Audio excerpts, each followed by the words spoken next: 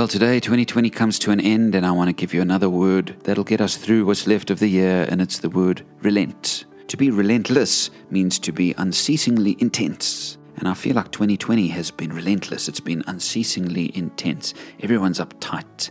In fact, it's been quite well documented that COVID has caused mental illness everywhere. It's caused stress and anxiety and depression like never before.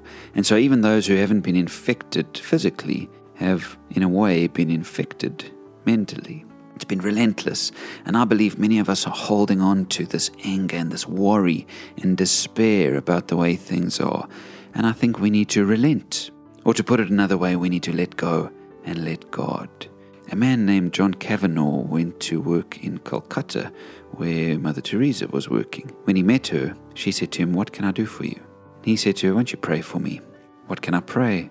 she asked. He said, "Pray that I have clarity about my future." She said, "Nope, I'm not going to do that." And he said, "Why?" She said, "Clarity is something that you're clinging on to and must let go of." Kavanaugh said to her, "But you seem to have great clarity." And she said, "I've never had clarity, but what I have had always is trust. And so I'm going to pray that you will learn to trust God."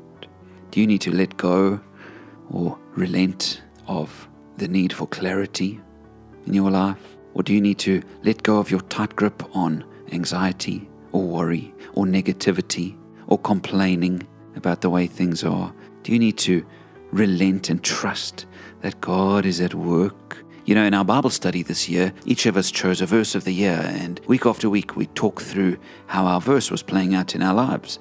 2 people in our group chose Proverbs 3 verse 5, which says, "Trust in the Lord with all your heart and lean not on your own understanding."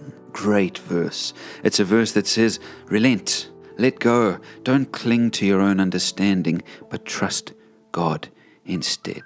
And so maybe this can be your verse of 2020, even though there's hardly any of it left. Trust that God is in control. Trust that God is at work. Relent, let go, and trust.